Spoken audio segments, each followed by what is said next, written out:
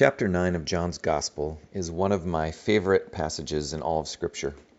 It tells of a man born blind who is cured by Jesus, which sounds kind of like a normal day for the Son of God.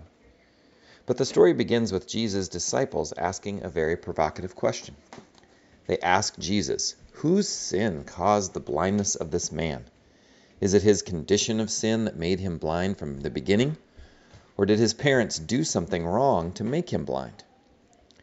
Now, this may seem like a curious and even cruel question to us, but it was a question of the day generally, as any condition other than the defined normal was seen as God's punishment for sin. As odd as it seems, we, and I include myself in this too, often do a similar thing when it comes to suffering. We want to explain it. Maybe we do this by blaming God, or maybe we do it by letting God off the hook, kind of being a lawyer for God. Or maybe we turn the blame on a person or a group. I like to use reason and experience, and definitely Scripture, to help explain suffering, especially when a young person or a skeptic wants to understand how there can be a good God and so much suffering at the same time. The disciples kind of wanted that too. They want an explanation, at least, from the world's greatest theologian. But in this story, Jesus offers them none of that. No deep debate, no back and forth discussion, no fantastic speech explaining it all. Jesus simply says that this man's blindness, has nothing to do with past or present sins of this man and his parents, and everything to do with God's glory being revealed. And he proceeds to instantly cure the man. Now, I love this story because while the disciples want an answer to the why, Jesus just jumps in and gets to work. And that is the last in this 4-week series on suffering in God. Suffering from the point of action.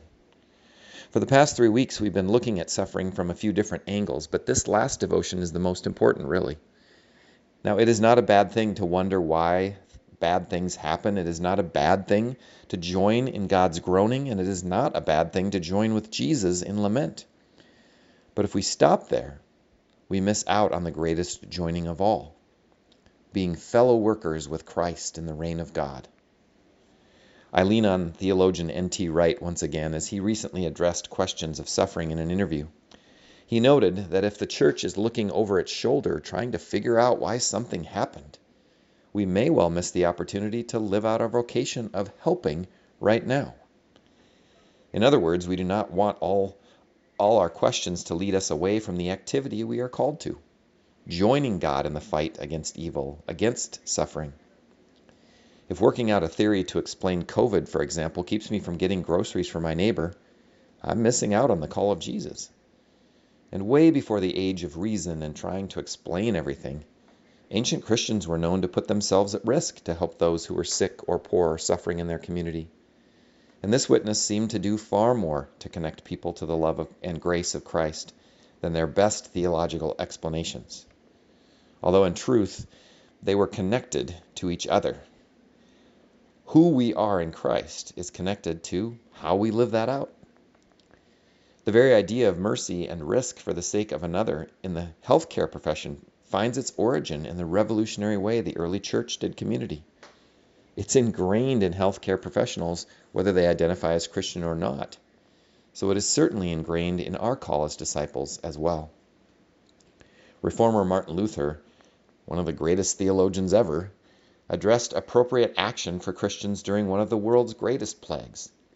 He told priests not to flee during the plague, and his own sticking around may have contributed to the death of his daughter, a loss that shook him deeply for the rest of his life.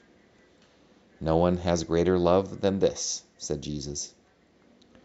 Well, ultimately, when it comes to suffering, if I can explain why something is happening, my neighbor may gain a reasonable theology.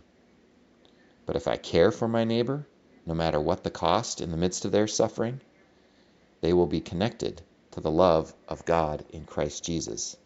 I am sure of that.